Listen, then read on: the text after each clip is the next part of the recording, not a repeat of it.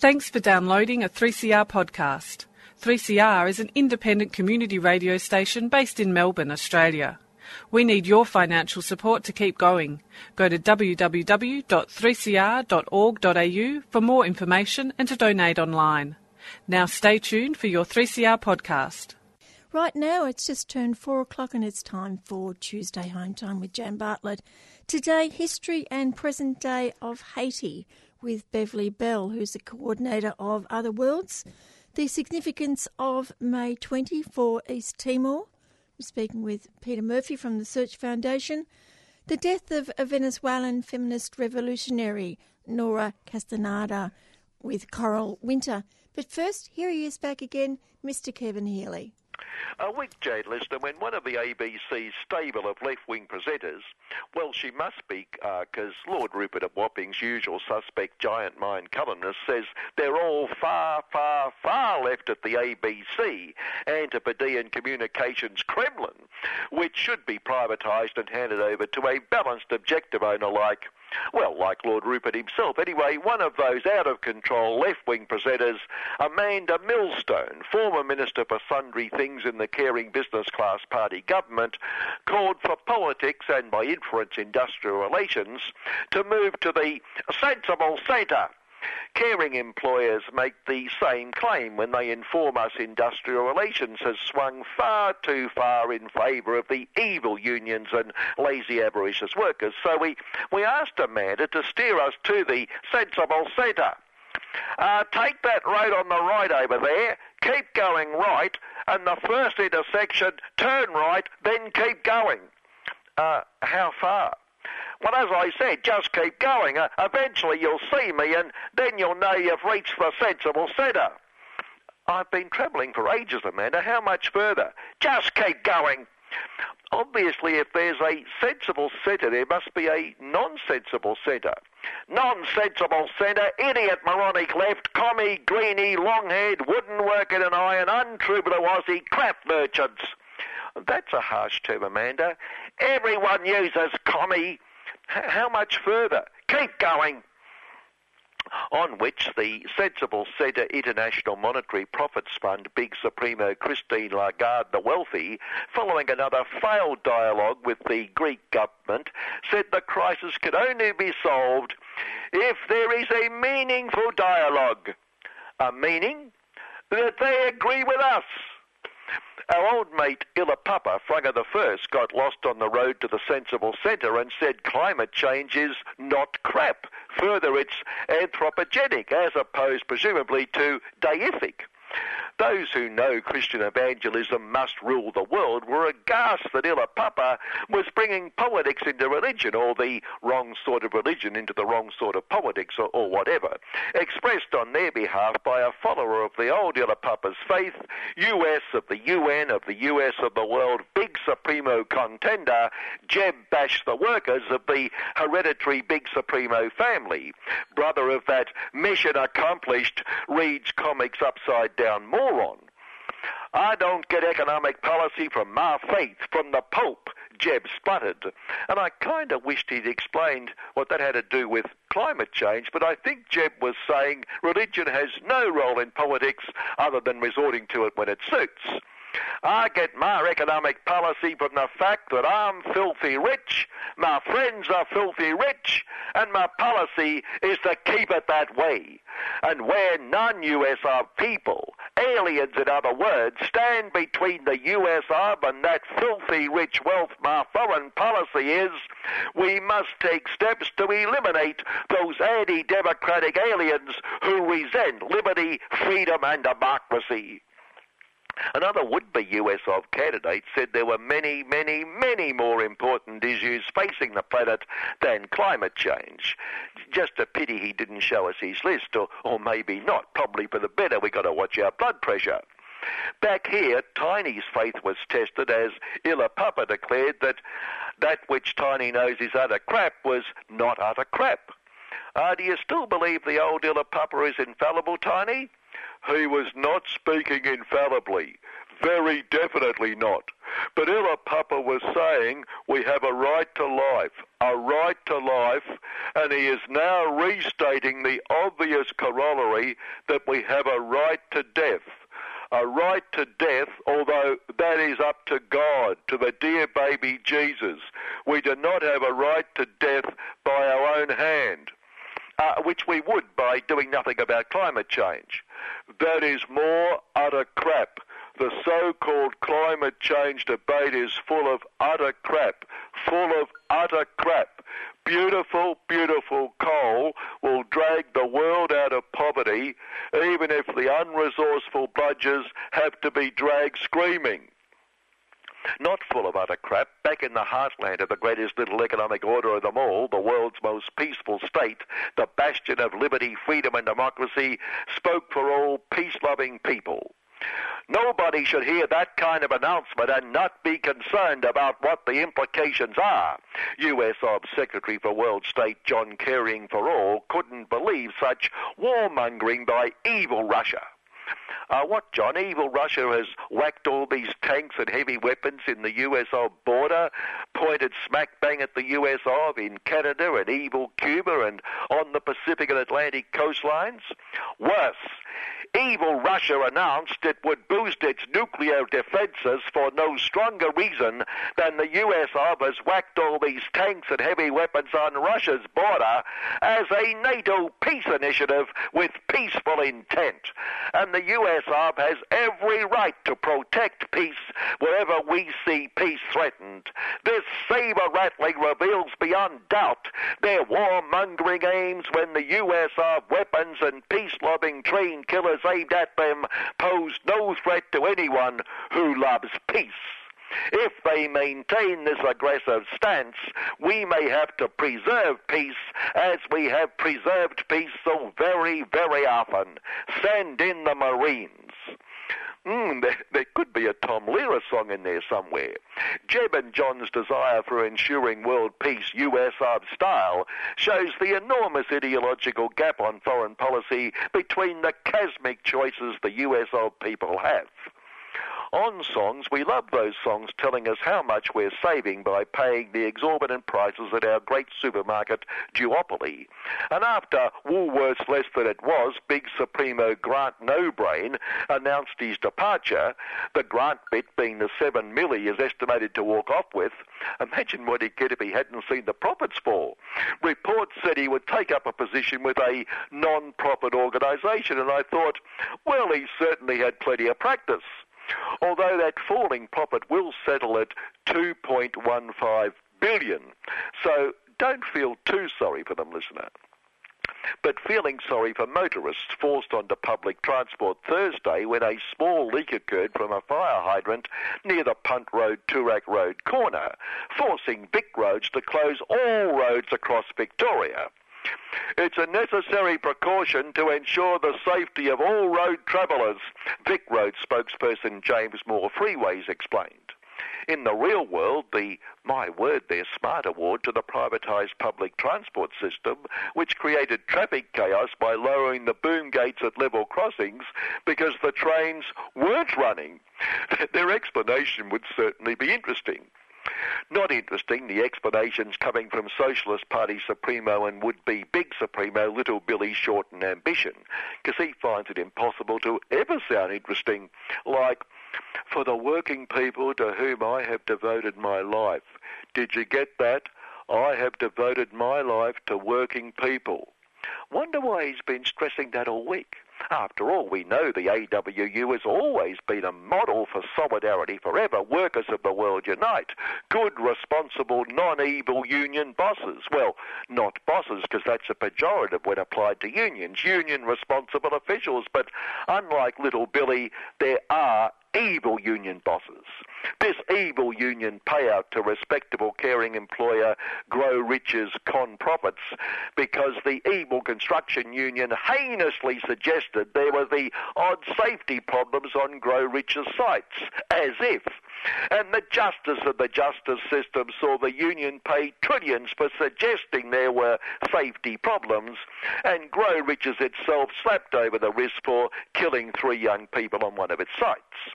And justice ensures the massive penalty on the evil unions for raising safety concerns is far, far greater than the pocket money penalties when those safety problems kill and injure workers. After all, crippling employers, like accidents kill and cripple workers, would cost jobs, and that's the whole raison d'etre of caring employers.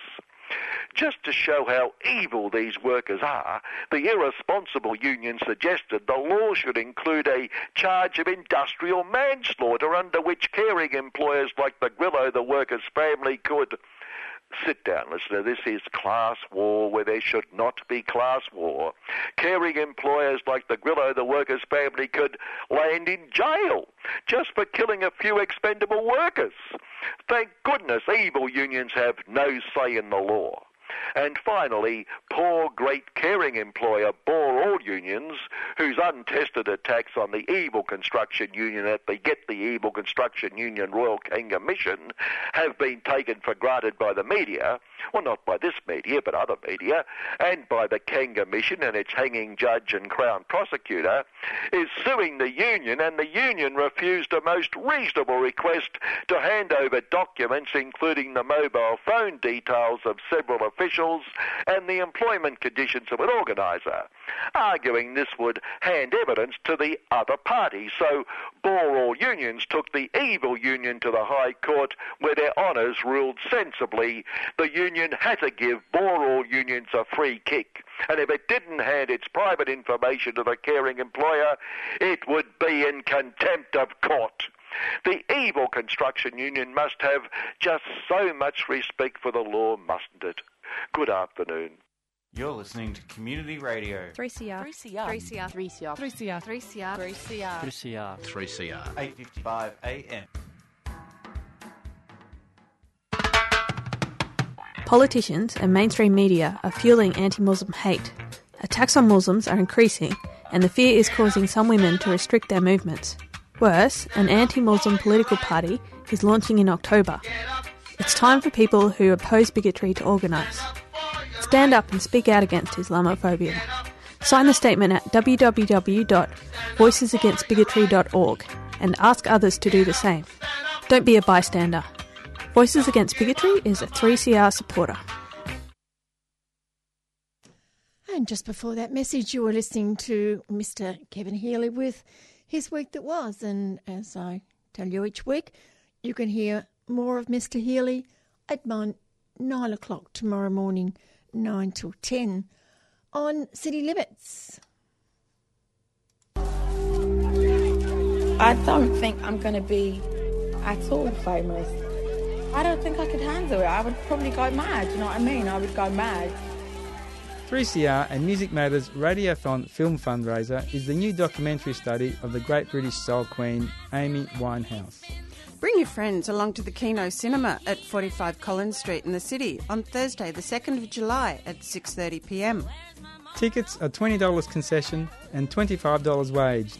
Buy your tickets online at 3cr.org.au or at the station, 21 Smith Street, Fitzroy, or phone Loretta during business hours on 9419 8377. Amy, Thursday the 2nd of July at Kino Cinema in the city. Help 3CR and Music Matters reach our radiothon target so that we can activate the airwaves. Beverly Bell is an Associate Fellow at the Institute for Policy Studies and coordinates the economic and social justice group Other Worlds, and spoke on the program recently about Honduras and the awarding of the Goldman Environmental Prize to an Indigenous human rights activist, Berta Cáceres. Today, Beverly's focus is Haiti, a country she has worked in for many years with grassroots activists. The phone line to California could have been better, but I'm afraid that's the luck of the draw.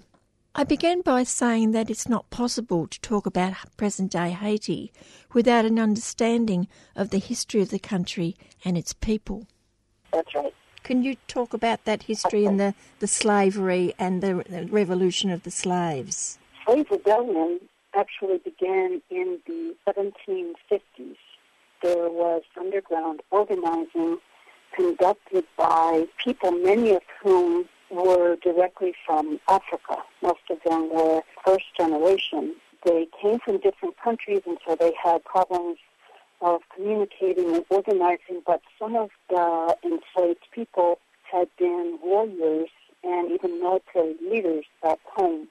That really allowed the Haitians to start up a tremendously strategic war, which won in 1804 and gave birth to the first black independent republic in the whole world, which actually goes to explain a lot of things. Haitians will say they are still being punished today for having so challenged the rule. In fact, 60 years even before the U.S. freed its own enslaved people. But at the same time, in 1804, they also created the second independent country in the hemisphere, also very politically noteworthy, the only country in world history to this day that has ever been born out of a slave rebellion.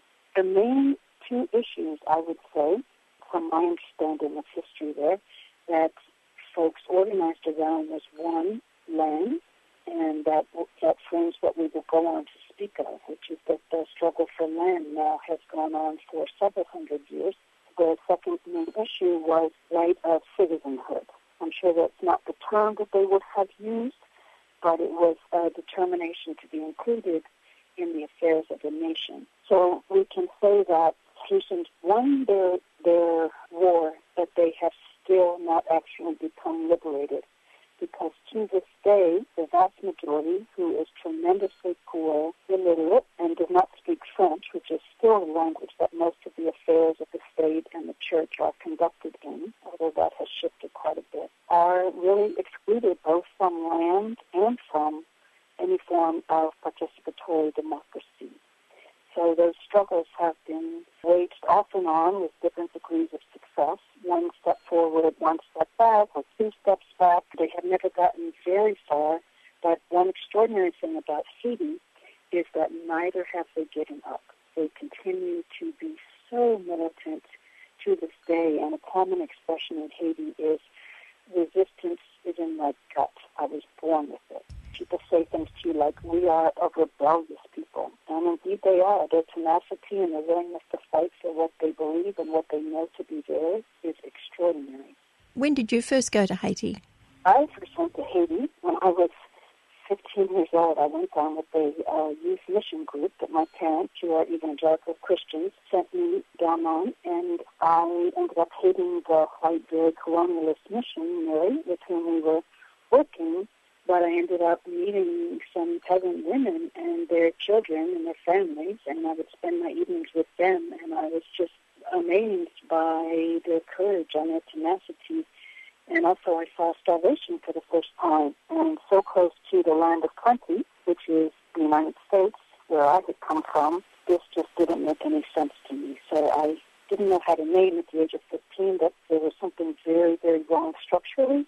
I sensed it and have been lucky enough to continue working with Haiti. Well, I mean, I went on to finish high school, of course, but basically from the year I finished high school until today, so that's 35 years, I guess.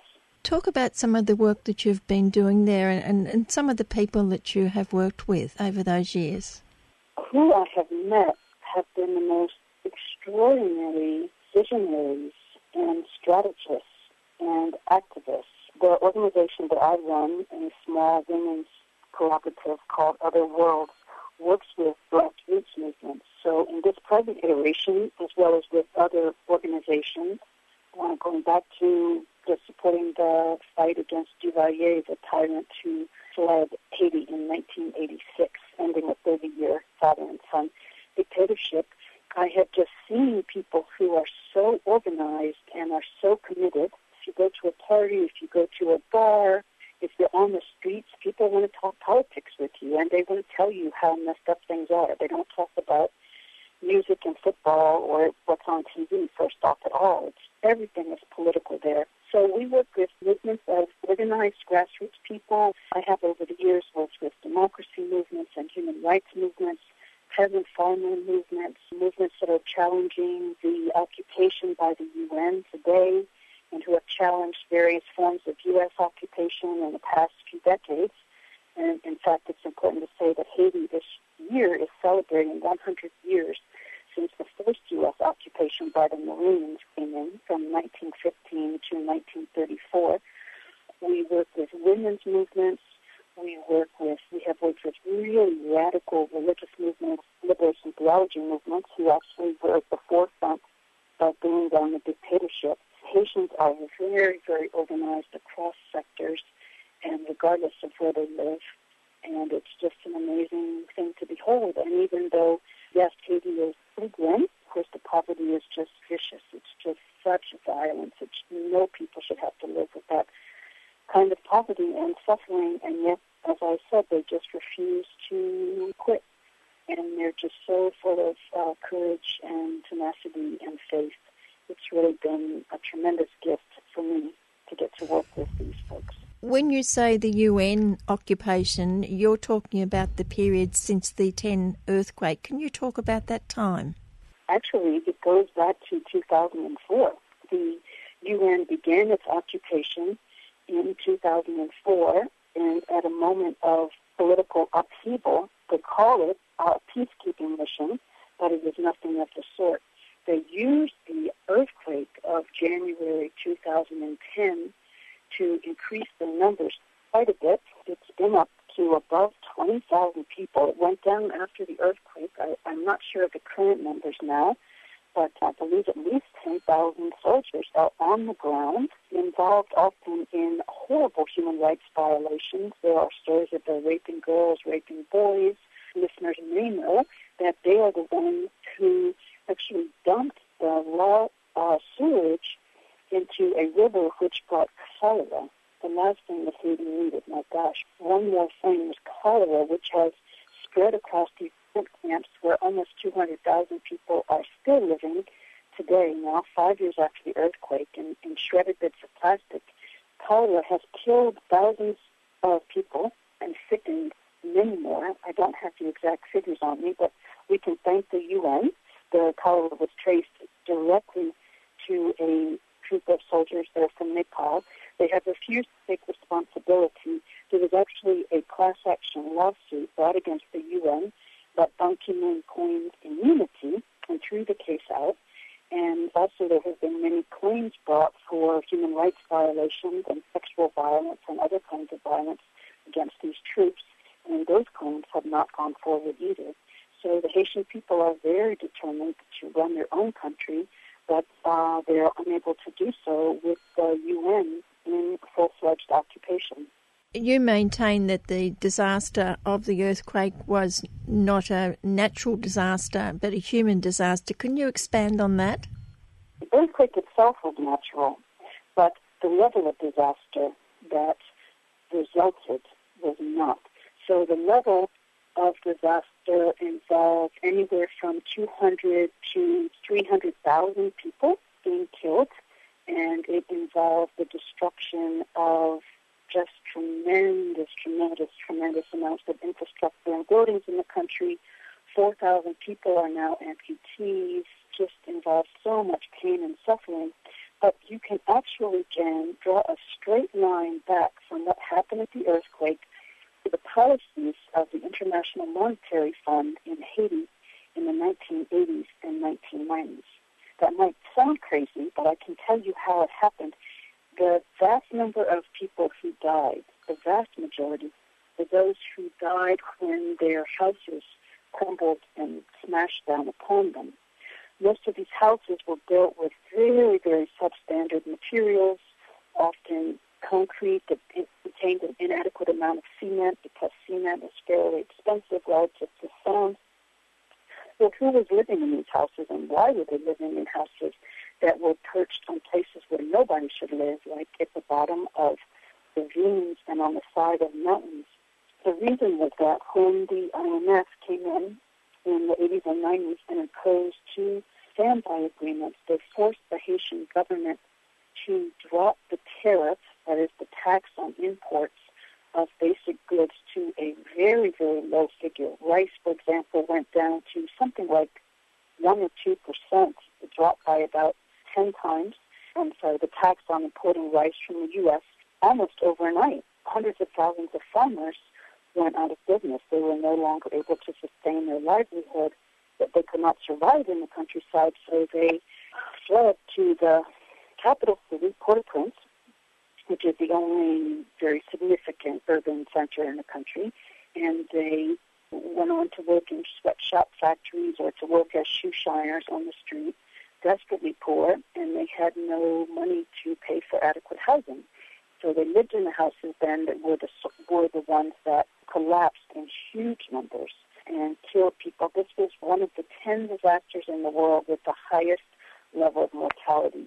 And there are other factors, too, where we can show the U.S. and the World Bank and the IMF as being directly responsible.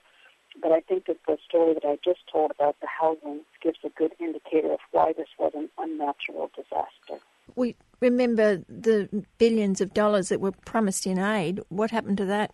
Well, that's a fine question. Today, just glanced at a report that has been done by a very reputable investigative journalism group in the U.S., ProPublica. They found that for all of the money that the Red Cross gave for housing after the earthquake, I don't want to cite a figure because I don't know, but it was many, many, many millions. Only 6 houses resulted. So where did this money go? Well, a lot of people around the world immediately said, oh, it must be corruption. There is really a tremendous amount of classism and racism that assumes that low-income countries, especially brown and black ones, are just rife with corruption, which Haiti is, of course, but so is to the international aid system and the U.S. government. And so, in fact, the Haitian government got less than 1%, 1 U.S. penny, every dollar that was sent to Haiti. There were more than $11 billion pledged. First thing to say is that most of that money never went down. That's very common after a disaster that will grandstand, and the U.S. government certainly did. Made, big statements about how generous our nation was, etc. But in fact, most of that money never materialized. But of that money that did, as I said, less than 1% went to the Haitian government. A lot of it never left the U.S., which was the largest source of funding, and went to Washington, D.C., to what we call Beltway bandits. That is, those contractors who get enormous and often very crooked contracts. A lot of them funneled through friends of Bill and Hillary Clinton. And I just should mention here that Bill Clinton is the special envoy to the UN for Haiti. That says a lot. And his wife, actually, when she was Secretary of State, Hillary Clinton, is the one who was responsible for Haiti primarily. She was the main foreign policy person at a high level involved in Haiti. We saw them and their buddies step up and get quite a few contracts. There was just horrible mismanagement. There were a lot of political deals that were cut. And then a lot more of the aid went to farmers, again, many of them from the state of Arkansas, where Bill Clinton is from. And a lot of these are farmers who had benefited from their relationship with him, had gotten U.S. government contracts when Bill Clinton was president. And so a lot of the aid went to U.S. farmers to send down rice that, in fact, made people hungrier. It was good in the very short term, but the rural areas were largely not impacted, and so rice farmers were still growing rice. And what they told me, many rice farmers with whom I visited, they were not able to sell their rice anymore because they could not compete with the free rice that was sent down by the U.S. So I'm sorry to say that most of the aid that was sent to Haiti, well, it either didn't arrive, or if it did very little good. What we found was very careful studies. I was living in Haiti for several years after the earthquake. I was deeply involved. What we found was that the money that really made a difference were small donations that went to Haitian organizations, Haitian community-run organizations, to work in their own communities according to their own desires. And that is certainly a model that should serve what's happening now with Paul and future disasters to come. You're listening to Tuesday Home Time on Melbourne's community radio station 3CR. I'm Jan Bartlett, and I'm speaking with Beverly Bell, who is an Associate Fellow at the Institute for Policy Studies and coordinates the economic and social justice group Other Worlds. in California. Talk about Monsanto and their seeds. Monsanto is one of the corporations that really got great gains out of the earthquake. One contractor he got a contract from the U.S. government called the Haitian earthquake the Super Bowl of disasters. If your listeners are all football fans, I am not, but football in the U.S., the Super Bowl is the giant spectacle, but also it's an enormous money shark-feeding frenzy for many people. And so Monsanto and other agribusiness really took advantage of this. I was able to uncover secret emails between Monsanto and the Haitian government in which Monsanto created this Trojan horse and offered to give seeds for free for the first year to peasant farmers. Well, the seeds were GMO seeds and they were hybrid seeds, and so what that meant was that they were not going to reproduce the same year in a way that's identical to the first yield, which is what farmers depend on. The second and subsequent years, the farmers could not just save their seeds and regrow. They would have to go back and buy these Monsanto seeds. And so the seed saving that is the basis of modern day, or of agriculture throughout history, which is what peasant farmers in Haiti and around the world do, would have been put out of business. And we have not been able to ascertain how many did lose their business because of Monsanto. But it was this, again, disaster capitalism that Monsanto took advantage of. I leaked documents, I wrote about it and got the documents, the emails back to the Haitian peasant movement, and they were just disgusted and called this the shot heard round the world, and they rounded up whatever Monsanto seeds they could find, had a 10-mile march from one big peasant area into a local town where they burned Monsanto seeds. I'm happy to say that there were solidarity actions all over the world of people burning Monsanto seeds and taking other symbolic action in solidarity with Haitians, but also because agriculture, of course, all over the world has been damaged by Monsanto.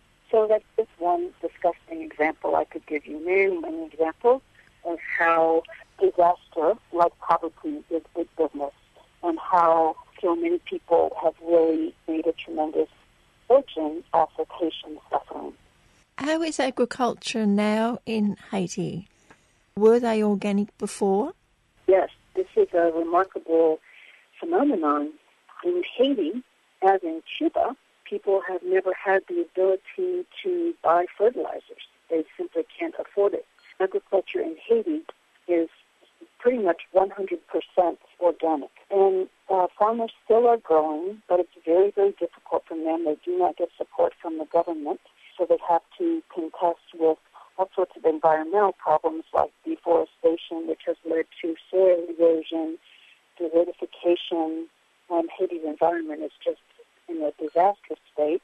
They don't get support from agronomists to know, for example, why this or that crop is failing. It's very, very hard for them. The poorest sector in the country, and ironically, horribly, the hungriest sector in the country. Most farmer families earn under $200 a year. The economic engine that Haitians are calling for and have been calling for to redevelop their country, certainly right after the earthquake, but going far back beyond that, is food sovereignty, which goes further than food security, because you can be food secure but just be dependent on, handouts. That's no good. So what Haitians are interested in, along with many others around the world, is food sovereignty, which is the ability of a people to grow its own food for its own consumption in a way that honors its own culture. So that means agroecological farming. That means revision of trade rules to reverse what we spoke about before with the IMF policies so that Haitian agriculture is protected. It means more support from the government.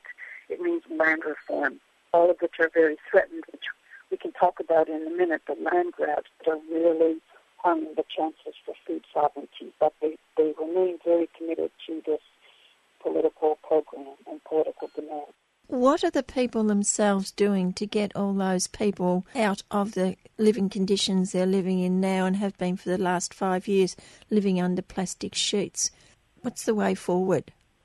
The way forward is political will to get a solution for them.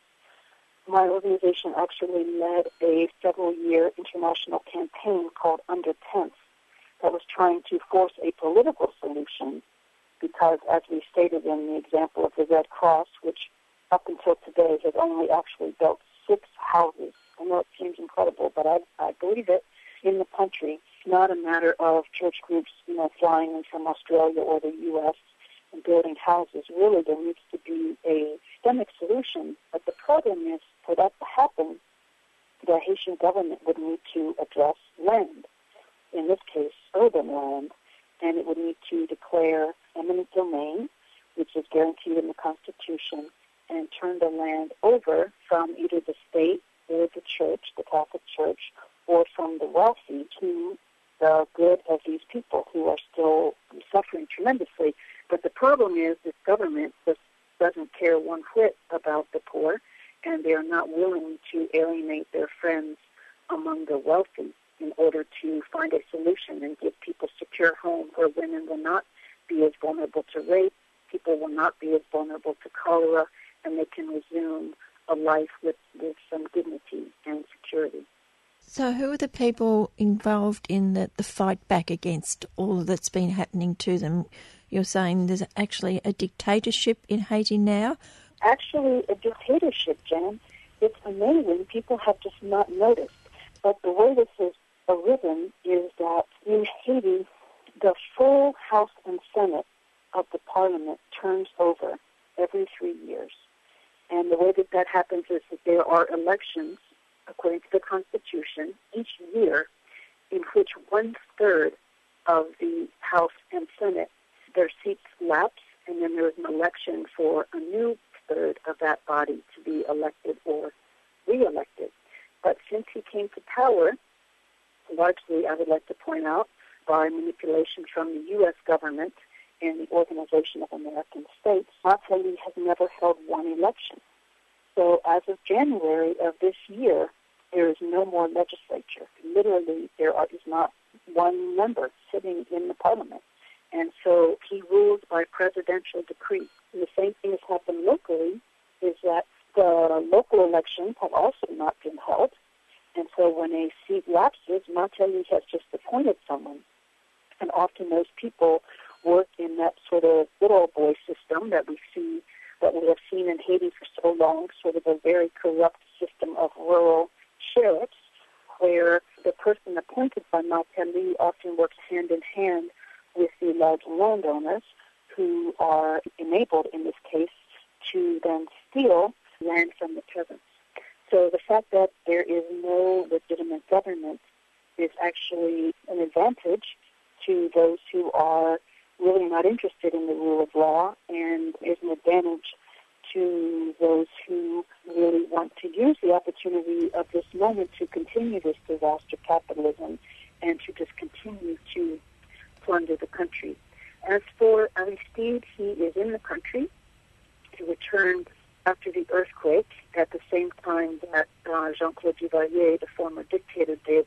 Aristide is running his personal foundation.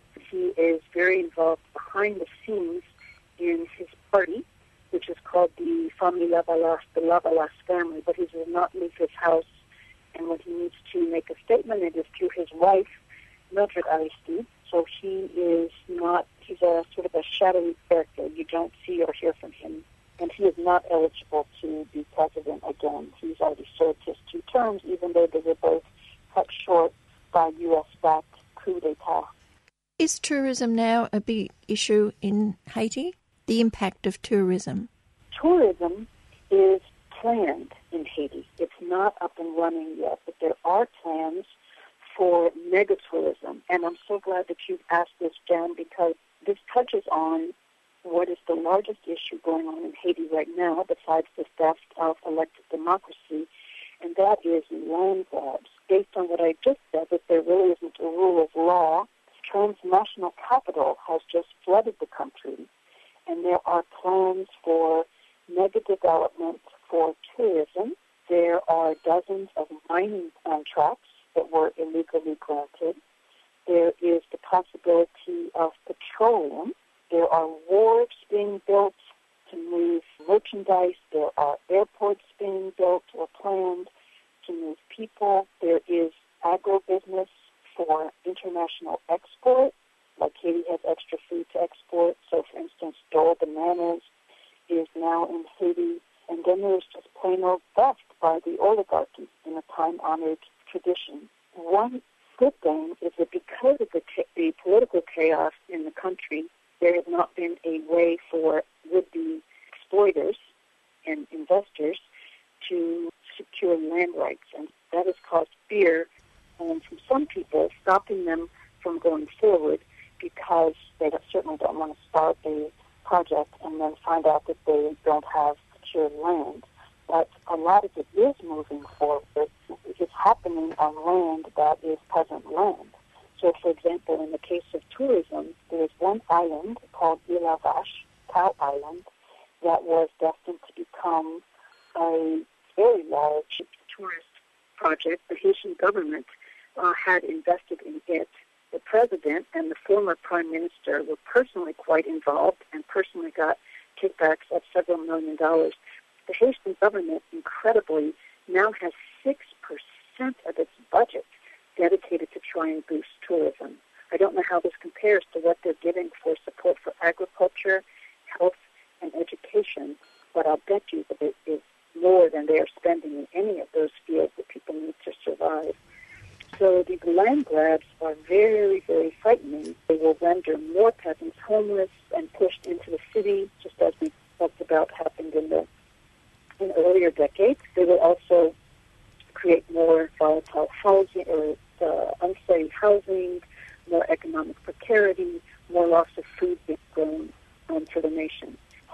Haiti does not, never needs one more problem, and yet they keep coming. So Haitians used to lament the fact that they were so isolated in the world, and now I bet a lot of them would wish that they could return to that state when at least they didn't have foreign corporations coming in and trying to take their gold and build free trade zones. I failed to mention between 30 and 40 free trade zones are now planned, which involve not just land for the factories, but the rivers to service the factories, which are diverted from agricultural land, more land for housing. I know it sounds like a big depressant here. It's grim. It's rough. People are organizing and they're trying to fight back. We are working with them at my organization, and there are some others who are engaged, and we're trying to launch an international campaign. I'd love to come back in some months, Jen, and speak with you more about that. But right now, folks are just beginning to organize themselves and see how to protect their lands and their livelihood. Are they facing repression from the police? Yes, indeed, there has been. In this one case of this island, Cow Island, there was a group called the Peasant Collective of Île La Vache, for short, and it is the first group of frontline community that has organized to fight back against the investment and the extraction. The response was to kill the president of the group. He was off in a very, very bizarre motorcycle accident. Then, after he ended up in the hospital, he wasn't killed right out. Policemen went to the hospital and ransacked the hospital looking for him. They did not find him, but it was pretty clearly an assassination. He died subsequently from his wounds. And then the vice president of that group was arrested and spent 9 months in the National Penitentiary without charge or trial. And unfortunately, we see these two instances as an example, as a forerunner of what may likely happen when other communities get organized, because they risk threatening a lot of profit, very, very large profit, from people who really couldn't care less about peasant farmers and their land rights. What's the position of women in Haiti as general rule? It has not been good. I will say that the organizing and the mobilizing that has happened really since 1986, when Jean-Claude Duvalier left, the sector that has made the most gains is women. They are still tremendously poor and repressed and suffer a tremendous amount of violence. and yet their status in the country and the voices that they have been able to gain, their political participation, their social visibility has changed quite a bit. So there is organizing from the middle class that call themselves feminists, and from the poorer classes of workers and market women, peasant farmers, who just refer to them as organizing as women. And there is, in fact, tension between those two classes. But overall, it has really been quite something to see.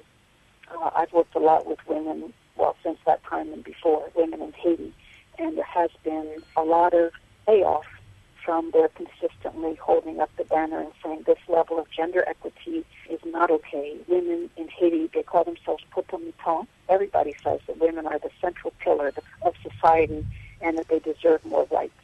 So they have gotten more social and political rights. They have not yet gotten more economic rights. There is still a long way to go, but they are very fierce and very strong and have done a very good job of pushing forward with their multiple agendas for rights both at the level of society and households and also the level of the state. Do you also campaign against the Restavek children? Yes, is a tragedy that comes out of poverty, in which Haitian kids, some estimate about 300,000, are effectively enslaved. And it is not that parents don't love their children or make money off of peddling their children. It's not that at all. It's the reverse. What happens is that so many parents are so unbelievably poor. I mean, a poverty that is just difficult to imagine. Even if you lived in Haiti and saw it every day, it's difficult to grasp. Parents who cannot educate or feed their children or attend to them when they're sick often give the kids to maybe a cousin in the city or someone whom they know who promised to take good care of their kids. And that does not happen. Often the Restavek children, Restavek, by the way, being a term that means to stay with.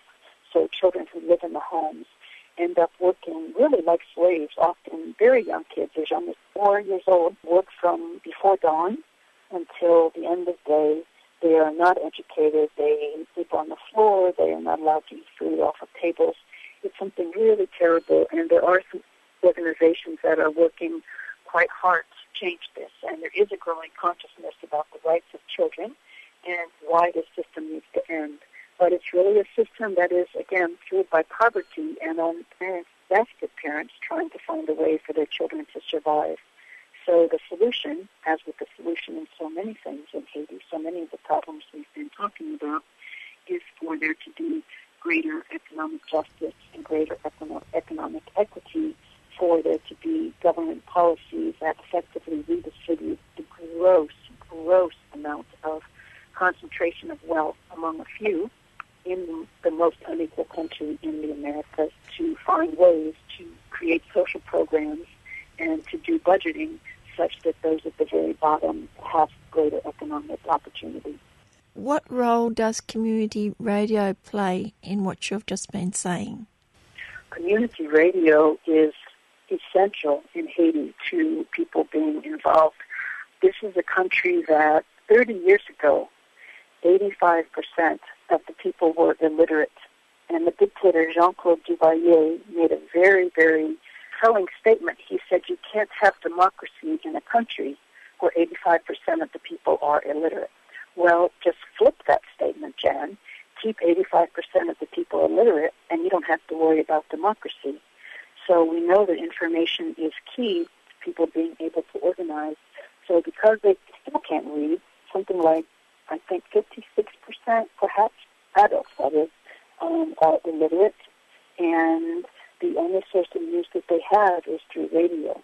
So there have been some wonderful efforts to spread community radio, and it is really spreading. It has spread quite a bit, and just on Cow Island, that's last month, for the inauguration of a new community station there, which will be vital to their fighting back against this mega-tourism project that would, again, displace all of the people. It is often the only way that folks can get the information that they need to fight back effectively. So it has played a very, very strong role in political organizing. And that's Beverly Bell, the coordinator of Other Worlds, a human rights group centred in California, which works with grassroots organisations in many countries of the South. And it was interesting right at the end there to hear about how important community radio is in Haiti. And we all know how important community radio is here. Did you know that each donation over $2 you make to 3CR's Radiothon is tax deductible? That means that when you're doing your tax return business, you can claim your 3CR donation as a legitimate tax deduction.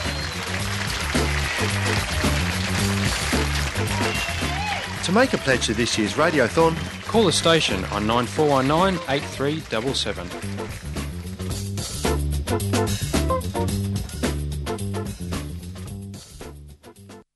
Are your energy bills too high? Are you having trouble paying them or understanding what they mean? Tried to save money by changing your energy provider but found it all too complex? You can find help at the Victorian Government's new Energy Info Hub. The Hub is a website that contains simple, useful information in several languages to make sure you make the best decisions about your energy use. Targeted information for ethnically diverse and disabled energy consumers is available at the Hub, as well as via a telephone and email advice service run by the Alternative Technology Association. If you're having trouble with your energy bills and want some advice, go to energyinfohub.org.au or contact the helpful staff at the Alternative Technology Association on 9631 5427 or by email at energy@ata.org.au. A 3CR supporter. May 20 is a significant day in the history of an independent East Timor. Peter Murphy from the Search Foundation was in the country for the celebrations this year, and when we spoke last week, I asked him first to explain the significance of that date, 20 May. May 20, 1974, so a very long time ago now, 41 years, the first three political parties were formed in Timor following the April Revolution in Portugal. There was a Social Democratic Association of Timor and the Timorese Democratic Union and another one called Aplodeti were formed in that May, and May 20 was the time when the Social Democratic Association was set up, and later that year it changed its name to Fretilin, Revolutionary Front for the Independence of Timor-Leste. May 20 became the day when, in 2002, the United Nations transferred sovereignty from itself to elected government of Timorese people. So the way Timorese think about it, they declared independence in November 1975, on November 28, just prior to the Indonesian military massive invasion. Already there was an invasion coming through from the west. They really hurriedly declared independence, and then less than 10 days later, Dili itself was occupied. They've always thought about reasserting their independence. 2002 wasn't the first time they had their independence. And then since then, May 20 has been the day for this celebration of the reassertion of their independence. What was the ceremony like this year? I can remember 2002, which was, a very, very emotional day, but I can also remember the parade and the situation in front of the government palace in 2002 with the new government standing there, all the ministers. It was, everything was, relatively poorly prepared and done because the country had been so devastated at the end of 1999. But this time, it had a feeling of really prepared, almost slick, but really the military were very well drilled. They put on a great performance, actually, and the veterans in all of their traditional costumes were so brilliant, so proud. So it was actually a really happy, proud day, and for us to be there, there's the non-Timorese, to be also included in this in a very warm, embracing way was really terrific. And I hear that you got an award? Yeah, I was one of these people. I think there were 35 individuals or organisations getting awards, but about 22 turned up actually in person, and there were 4 of us from the Search Foundation, which were originally Communist Party of Australia people.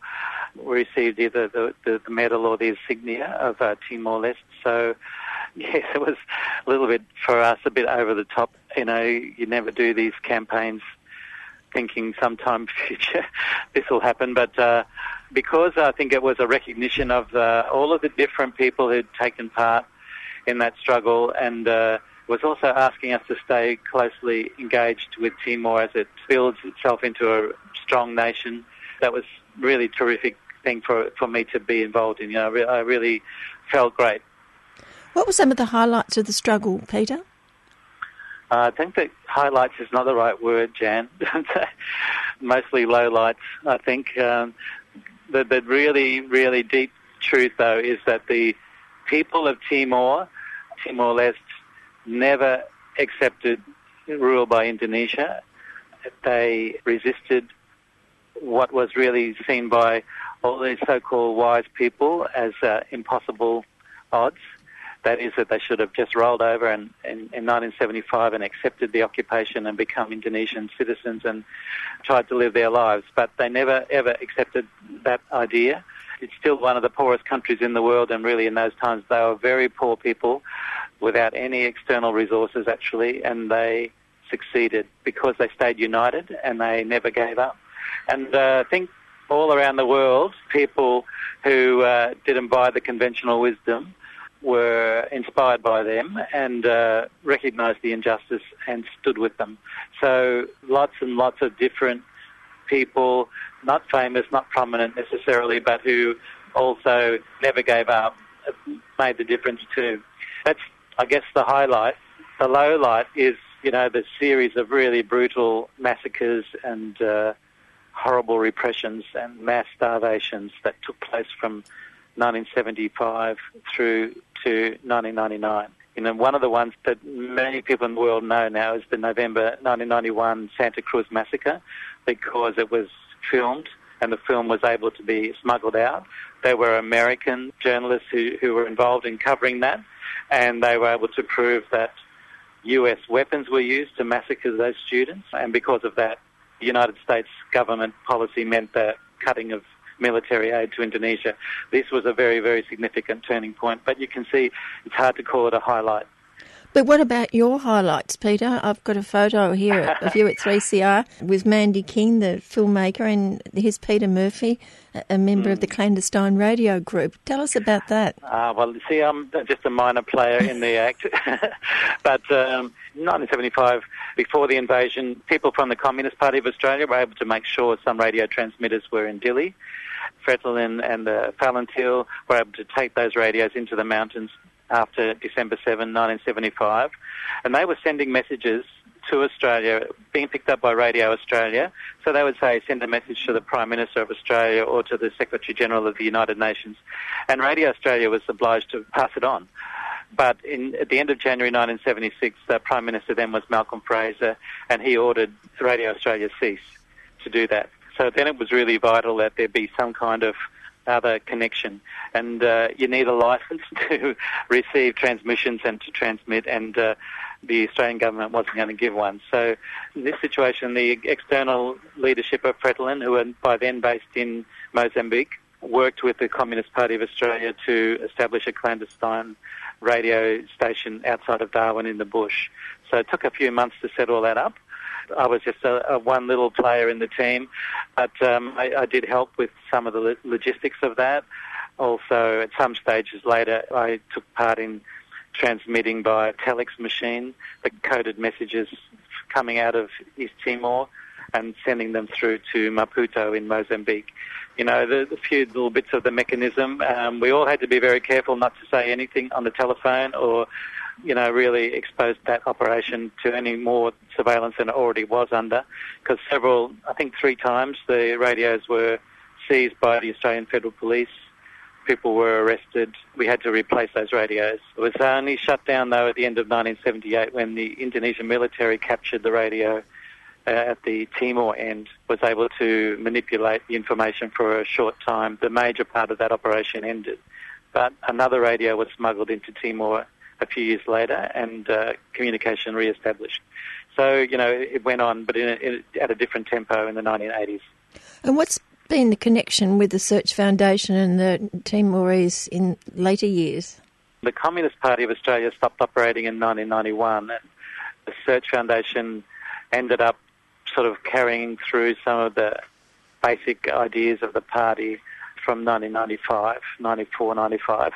As the 90s proceeded after that Dili massacre, there was a lot more political tempo among the Timorese to establish more and more national unity, to demonstrate to the United Nations and also to various European governments, especially Portugal, that the Timorese were demonstrating deeply and strongly they didn't want the Indonesian rule. So there was a conference of Fretilin held in Australia in 1997, and the Search Foundation helped with some of the logistics for that, including communications into Timor. By then, we were able to have a telephone link to Fretilin people who were able to find some sort of open space. The Indonesian military didn't crush this type of thing. So we helped with that, and that was a very important meeting. Jose Ramos Horta came to Sydney, Mari Alkatiri came, the people came from Africa for that. And the connecting to the leaders in Timor itself was a new development. So that helped establish certain momentum which led to the formation of what became CNRT.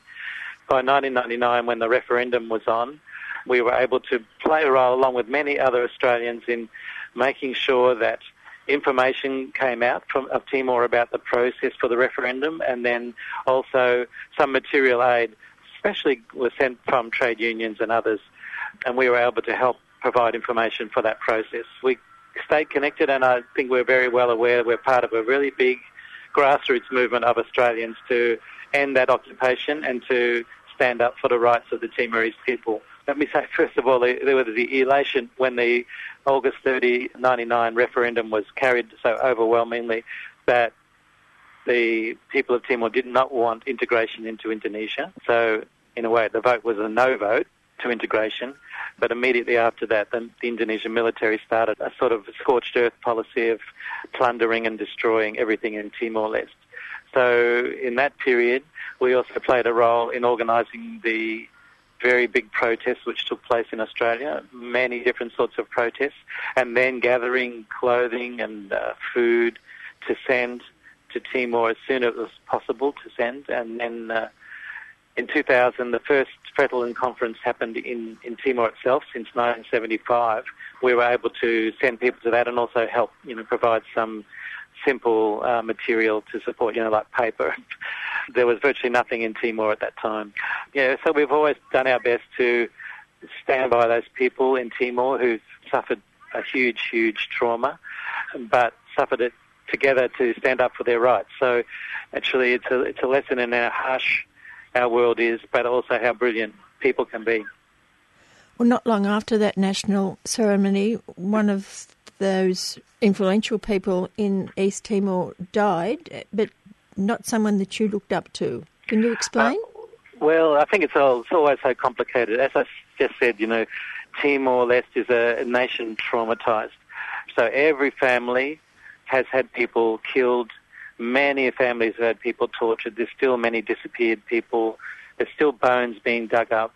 The leader of a political party formed in 2001, it's called the Democratic Party, named Fernando Lasama de Araujo, well, mostly known as Lasama.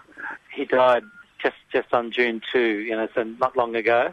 By that stage, he was a Minister for Education, president of his party, and he had been president of the parliament in the past and so on. But he is best seen, I think, as a traumatised person.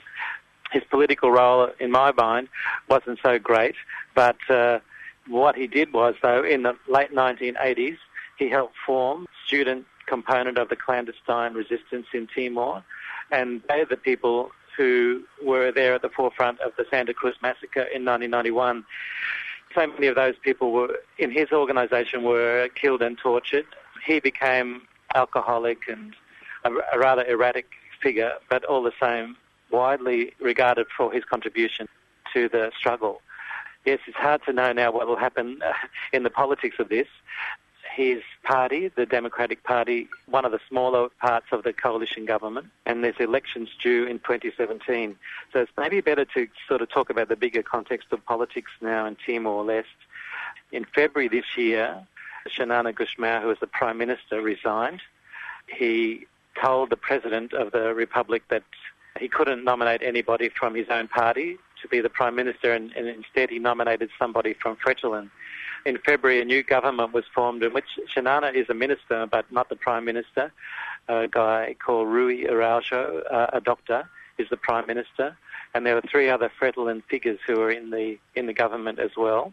Formally, they're not representing Fretilin. So Fretilin as a party is not part of the government, but these guys as individuals are very significant figures. What seems to be happening is Xanana has shifted somehow his posture towards a more friendly relationship with Fretilin, and Fretilin itself in 2013 had decided not to continue with a sort of formal open oppositional role in the parliament when Xanana was the Prime Minister, because it was sort of necessary to stand up to some of the pressure coming from Xanana in the last 5 years, say since the 2007 elections.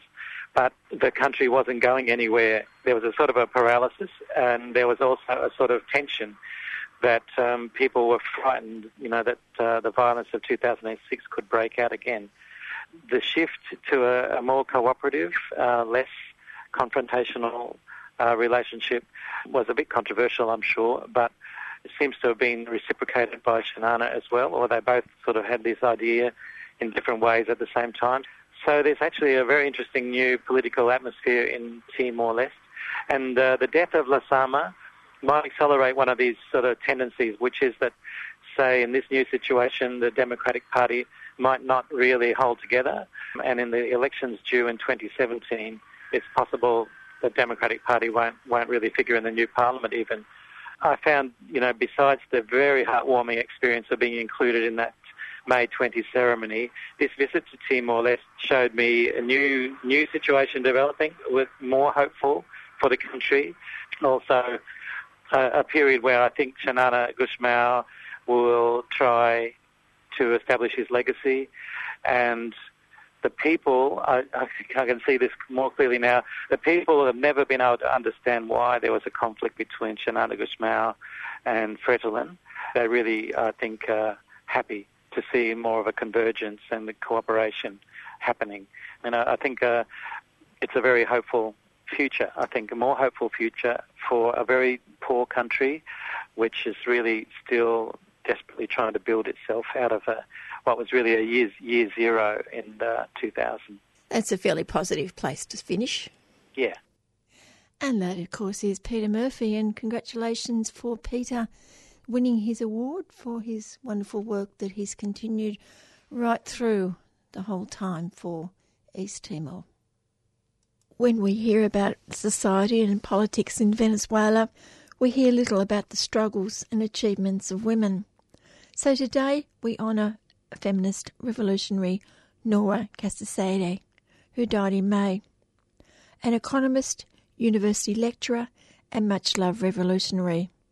Nora is renowned for her founding and presiding over Venezuela's internationally celebrated Women's Development Bank, Bank Mujer, since 2001. She was also one of the chief protagonists of the indigenous Venezuelan working-class women's movement, which emerged in the 1980s. Coral Winter, a member of Socialist Alliance, lived and worked in Venezuela for many years. I asked Coral about Nora's early years. Well, I know a little bit because she was interviewed by women from the Global Women's Strike Committee in England and the United States, and they printed a book which I managed to get in Venezuela when I was there about 2010. So she came from a very, very poor family. Her mother worked 3 or 4 jobs as a domestic servant and brought up 6 children. Nora was, I think, the second eldest girl. Her mother had only had an education up to 3rd grade. They had different fathers, the children, but as normal in Venezuela, the fathers took very little interest in the children, or none at all, and the mother was left to look after her children by herself and manage as best she could. So what was her education, early education, Nora? Well, the one thing that her mother was absolutely considered really, really highly important was that all the children should get an education. And so that's what she worked so hard for all the children to be educated. Although she'd left school, I think, at grade 3 and could hardly read or write, or much later in life, Nora went to university and became a professor of economics and was at the University of Central Venezuela for 30 years as a professor in economics. But it's a long way from being a child of a single poor mother to being a professor. How did she afford to send all those children to schooling? Were there scholarships in those days? No, it was free at the main university, UCV, in Caracas in those early years. I suppose that would have been during the 50s and 60s. It was free to go to university if you could pass the exams. That was all changed later on because the UCV became a centre of student radicalism and left politics, so they stopped that eventually in the 80s and 90s. But it was free. If you had the intelligence and passed the exams, you could go there. And because she would have lived in Caracas, it was able for her to attend it. But she married at the age of 18 to a man of Afro descent.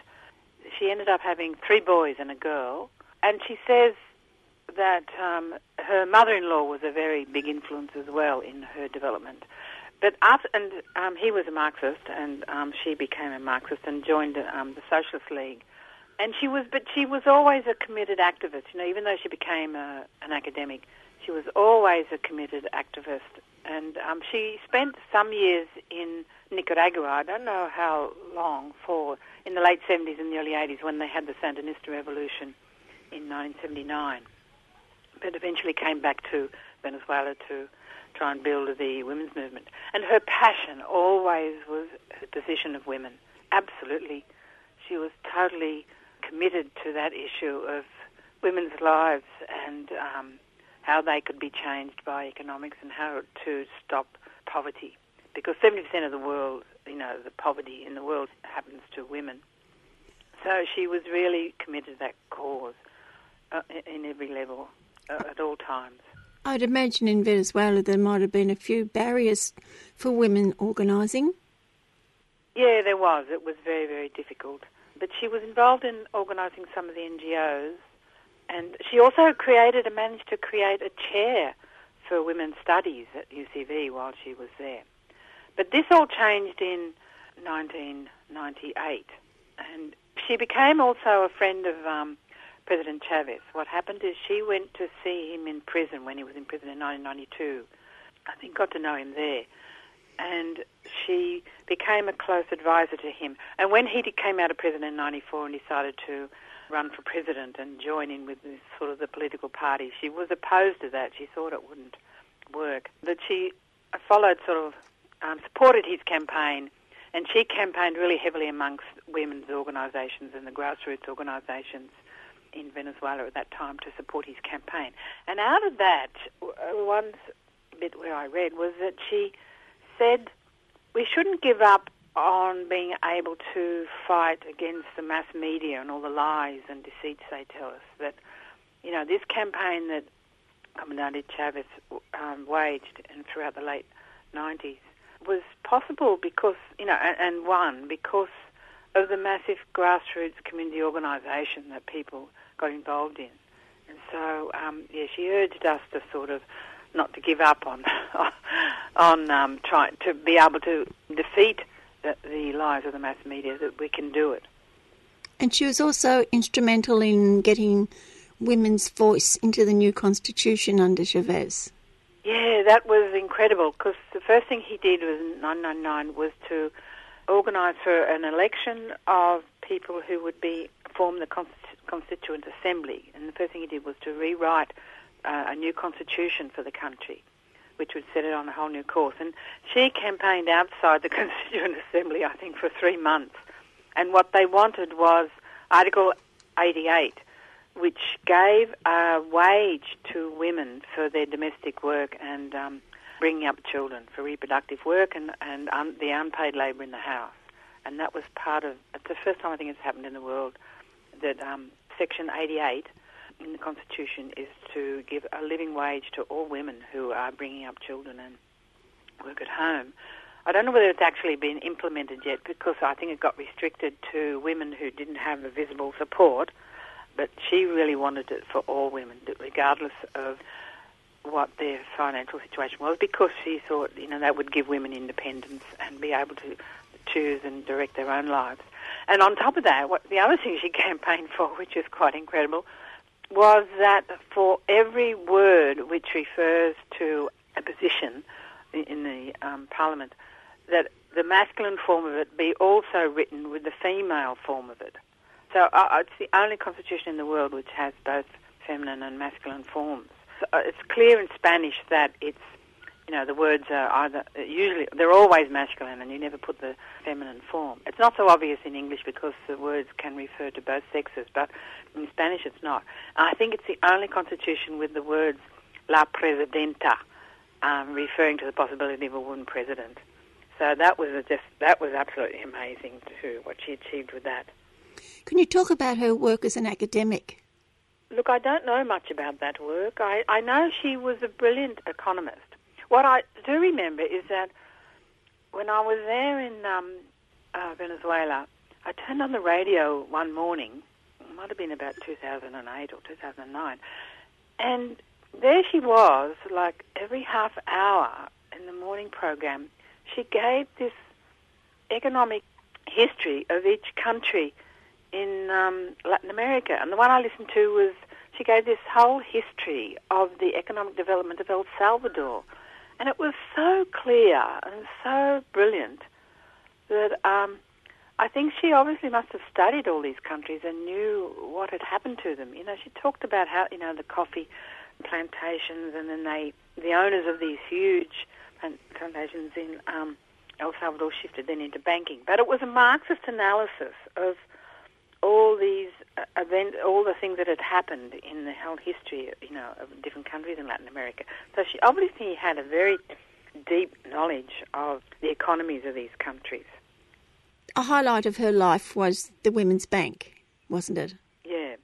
Yeah, she was appointed by Comandante Chavez to head up the Ban Mujer, it's called the Women's Development Bank.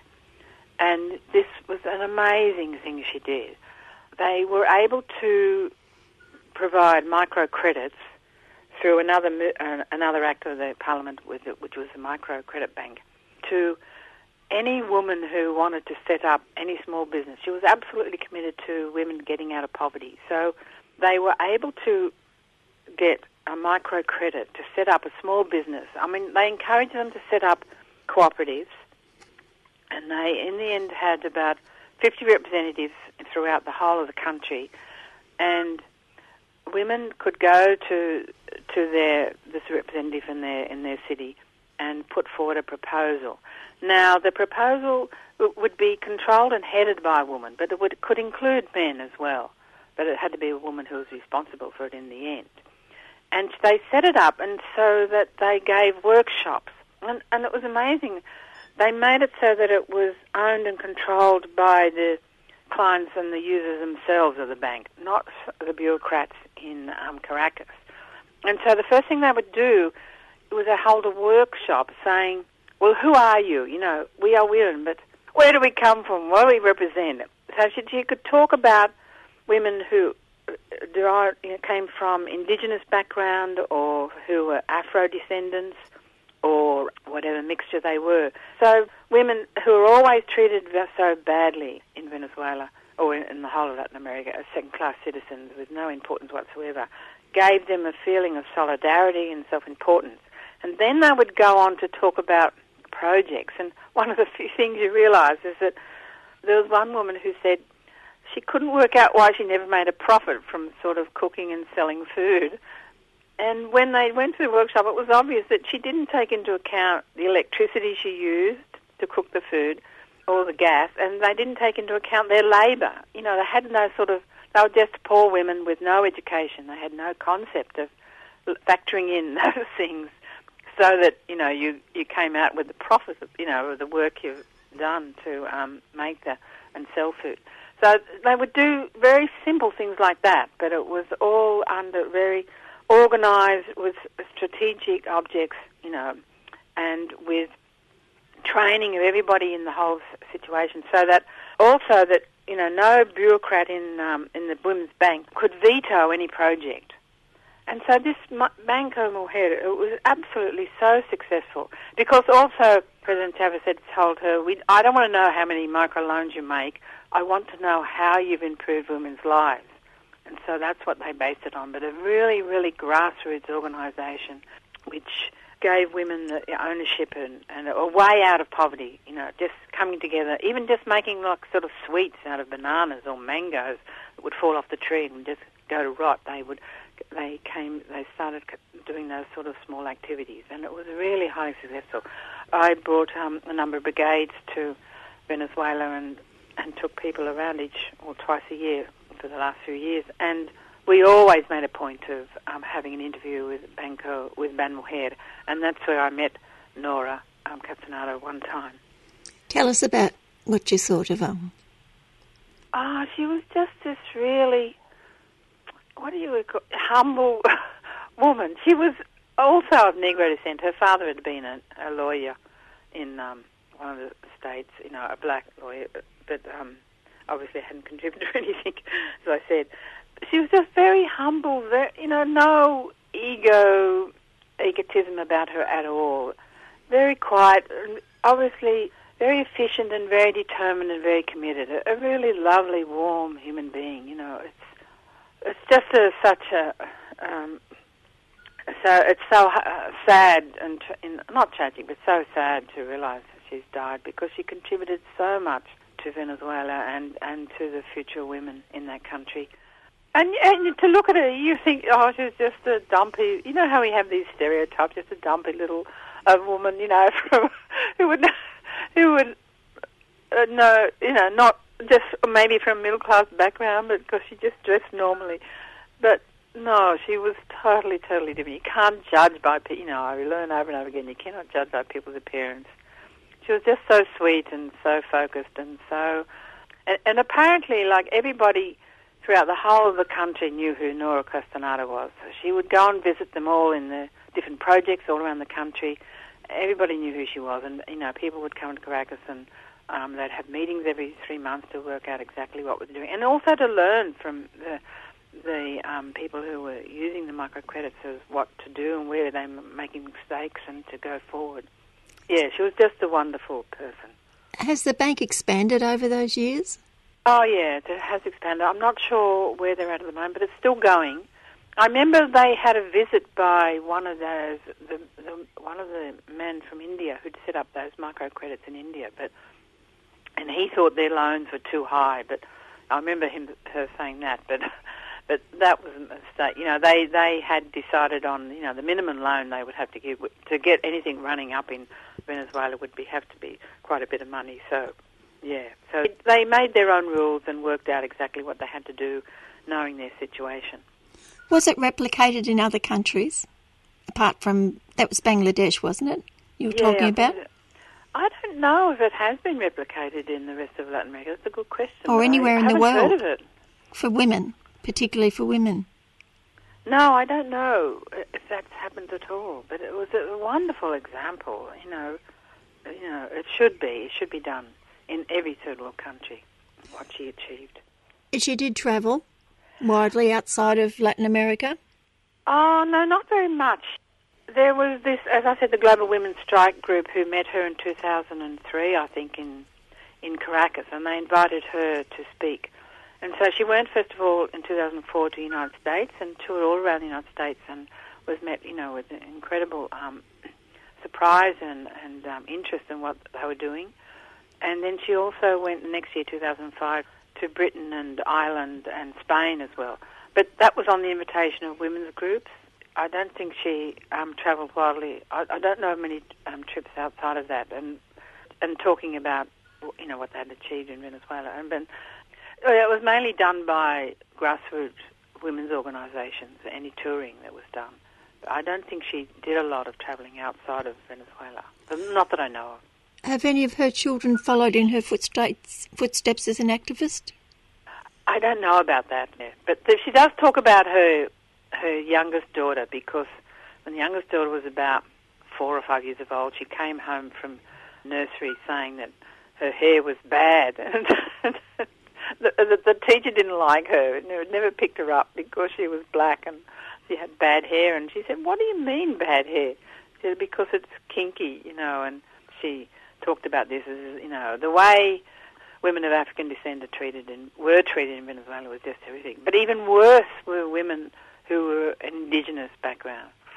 She always fought very hard for the indigenous women and men, because they were treated like pariahs. They wouldn't even be allowed into a middle-class home to become a domestic servant. They were considered so low and so dirty and so at the bottom of the heap.